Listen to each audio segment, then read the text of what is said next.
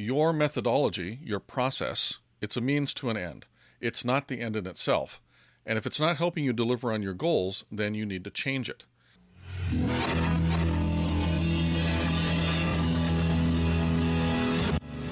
Fire. 4, 3, 2, 1. We have ignition. Hi, this is Nels Davis, and you're listening to All the Responsibility, None of the Authority. In this podcast, we feature the best mental models, tools, techniques, and secrets for product managers and product marketers, innovators, founders, anyone who's trying to create value in the world, delivering solutions to problems that need solving. And in this podcast, we'll give you insights and approaches to up your game, accelerate your career, and most importantly, get more value to market faster. This is episode number 322. So, what are your goals? Well, I'm going to go out on a limb and say that most, if not all, product organizations have at least these three big overarching goals, irrespective of the product, the space, or the nature of the business. Deliver great value to our customers. Do it quickly, efficiently, and with high quality, and do it better over time. A product organization that achieves those goals is much more likely to be successful. Now, what practices help us achieve these goals? Well, in the software world, we found that an agile approach to development is often good for this. What do I mean by agile? Well, I mean focusing the team on the most important thing they can work on right now and making sure that thing gets finished to a done state before starting on the next thing. How do we decide on the most important thing, by the way? Well, I've discussed that before in some articles that I have on the blog. I'll put some links to those in the show notes. I'm going to take this idea that we know how to prioritize as a given for this episode, and as usual, I'll provide links to those articles and all the other resources I mention or even just allude to in the show notes at alltheresponsibility.com/322. Now, as a side effect of those two practices, you end up only predicting a short time into the future because you're only working on the most important thing and you're kind of ignoring everything else for the moment. But this is good because prediction is impossible. I have an article about that too. There's a link in the show notes. But more importantly, the future changes on its way to us, and we have to be able to respond to those changes. And then the final thing we need to do, which too often we forget about or just let happen, is to continue learning constantly, which there is yet another article about. Now, the way I described Agile, work on the most valuable thing until it's done, repeat, it should be clear how it helps achieve the goals I listed at the beginning. We're always working on the most important thing at any time, and we're always going as fast as we can. And then we're continuing to learn and get better at it. But the reality is that Agile is embodied in real methodologies like Scrum and SAFe and extreme programming. And that usually means actual rules, actual activities you're supposed to do to achieve being agile. My simple explanation is too simple for some people. They want more structure than that. But remember, whatever the methodology and its rules, its point is to help you achieve your goals. It must be in service to the goals. Our methodologies, our templates, our practices are all just means to an end. So let's come to an agreement on what our end goals are, like I did above, and only then talk about the best ways to achieve those goals. Look at what your real goals are. Are your processes helping you achieve those goals, or are they hindering you on achieving those goals? And if they're not helping, you need to change them. Now, why am I talking about this? Well, because it sometimes happens that organizations start to focus on doing a good job of the methodology instead of doing a good job of achieving the goals using the methodology. They lose focus on the goals the methodology is meant to be enabling. Now, I think there's a fundamental clue in the way people have ended up talking about these agile methodologies that kind of shows the danger. They call the activities you do in Scrum or whatever methodology you're talking about, they call them ceremonies. Now, I'm sure that this term was originally used ironically, but some people, and there are always these people, have valorized the ceremonies, the methodology, over the actual target goals, which is to have good outcomes to achieve the things I listed in the beginning, good value to customers, quickly, etc. The term ceremonies kind of makes it sound like a religion. There are people for whom the methodology itself becomes their North Star, and they become the true devotees. And because they care, they're often the ones who take over the organizations and proselytize for the methodology, and as a result, the ceremonies become the really important part as opposed to the goals. This sometimes or often results in the use of the methodology becoming kind of zealous and dogmatic. This doesn't happen all the time, but it happens a lot. And it doesn't just happen with methodologies. It happens all the time with all kinds of things. I was watching some ballroom dancing on video yesterday, and you can see it in the faces that the dancers make.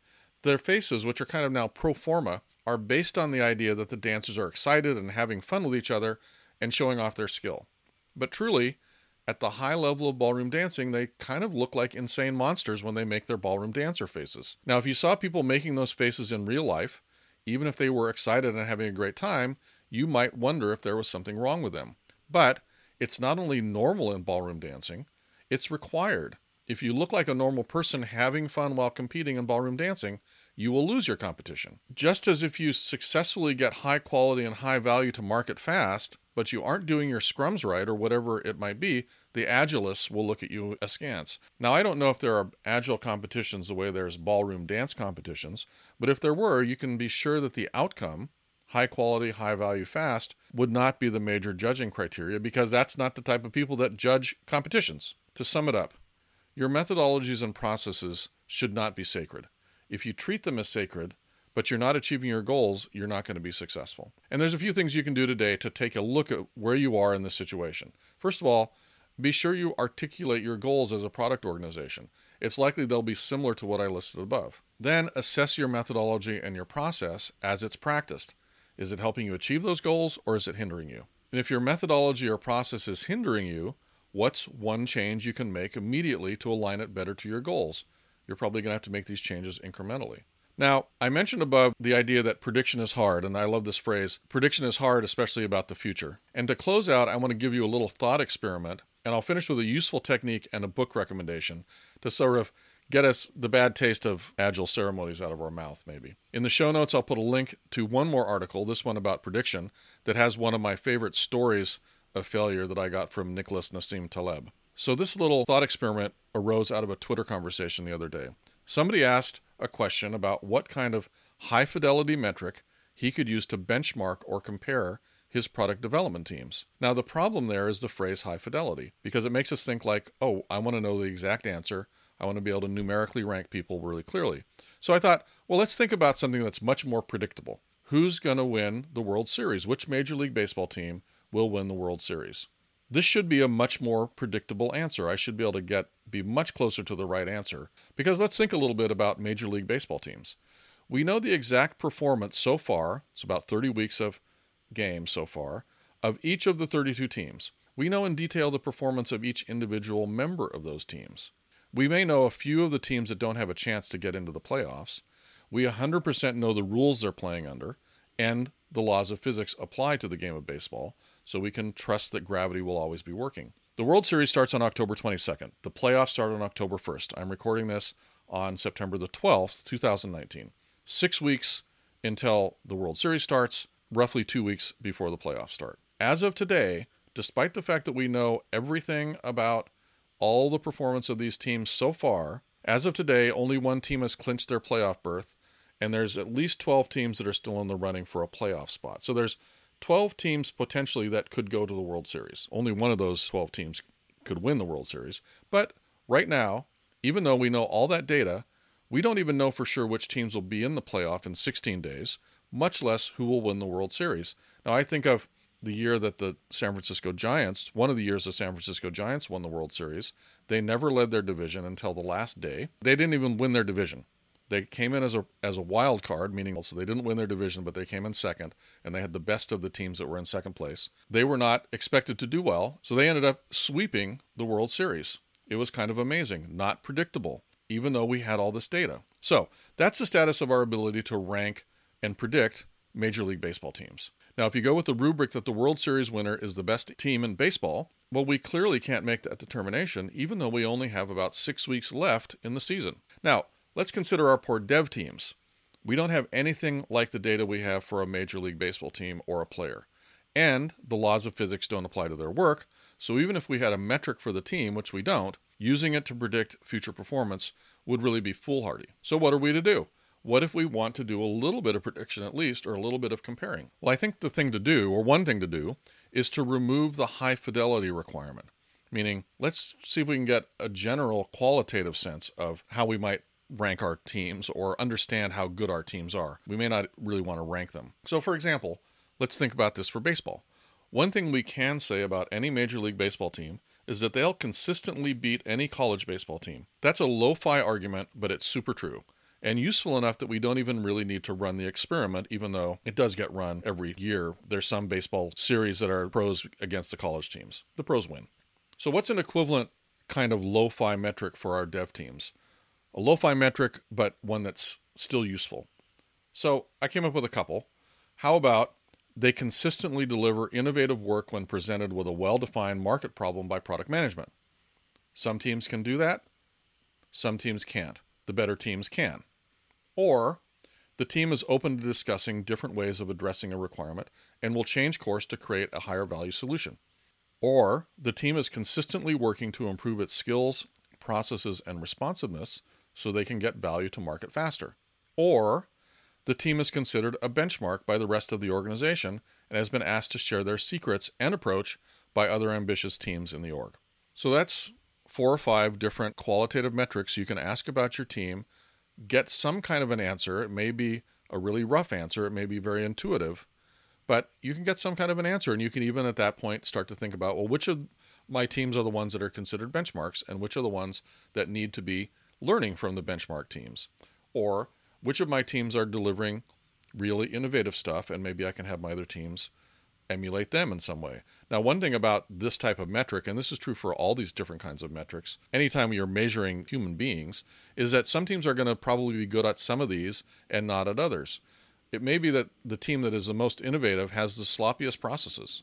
It may be that the team that really has tight processes does a great job of delivering but isn't as innovative, right?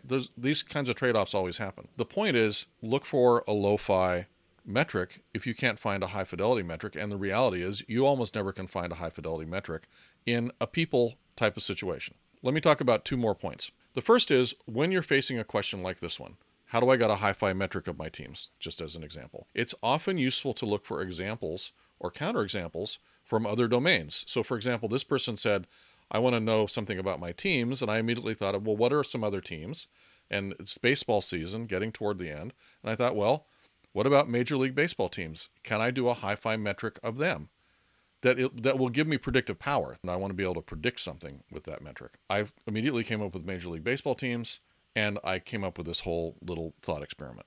The second thing that I want to recommend is Douglas Hubbard's How to Measure Anything. It's a book. He really convinces you that you really can measure anything, but you have to understand that you might not get as accurate as you'd like. He says if a metric is useful for making a business decision, you can measure it, but the level of uncertainty may be very high. There's actually a third thing that I always like to mention. There's a famous quote, which is wrong, from Peter Drucker, and I'm not going to use that quote. I don't want it in your ears. I'm going to say what Peter Drucker really said. He said, "What's measured improves." This he meant as a warning. When you start to measure something, particularly in a human type of situation, like a business type of measurement, then people naturally start to move to improve that measurement, to make it go up or make it go down. It depends on the measurement, which direction it's going to go. The organization will start moving toward optimizing that measurement. This can be okay. If what you're measuring is revenue, then the organization is going to move toward improving revenue, and that's a really good thing, although it's actually really hard to do that because revenue is a really lagging indicator. But if you start to measure the wrong thing, and people start to optimize it, that can result in really bad outcomes for the business. And that was what Peter Drucker was talking about. Now, unfortunately, some people have taken this warning wrong and tried to say, well, that you have to be able to measure something to be able to really manage it. That is not true. That's not what Peter Drucker meant. And I think that's another place where this kind of question can come from. I want a high fidelity metric for my team because there's this idea that, I can't manage my teams if I don't have a high fidelity metric. Well, the fact is you can. If you have a low fidelity metric, you might be able to do just as much managing and actually probably manage better than if you try to find some hi-fi metric that actually is going to direct your team to improve something that isn't actually in the best interest of the business. I hope you enjoyed the little excursion. It sort of applies to both prediction and also this way of thinking about uncertainty also applies to estimates. But I'm really going to have to do another show on estimates per se because I can't fit it in today. This has been All the Responsibility, None of the Authority, the podcast, which is about product management and occasionally, apparently, a bit of sports. For show notes and links to the resources I mentioned in the episode, including Doug Hubbard's great book, How to Measure Anything, go to alltheresponsibility.com/322. Share this podcast, rate it on iTunes, or star it on Overcast if you listen on Overcast. Until next time, this is Nels Davis. Bye-bye.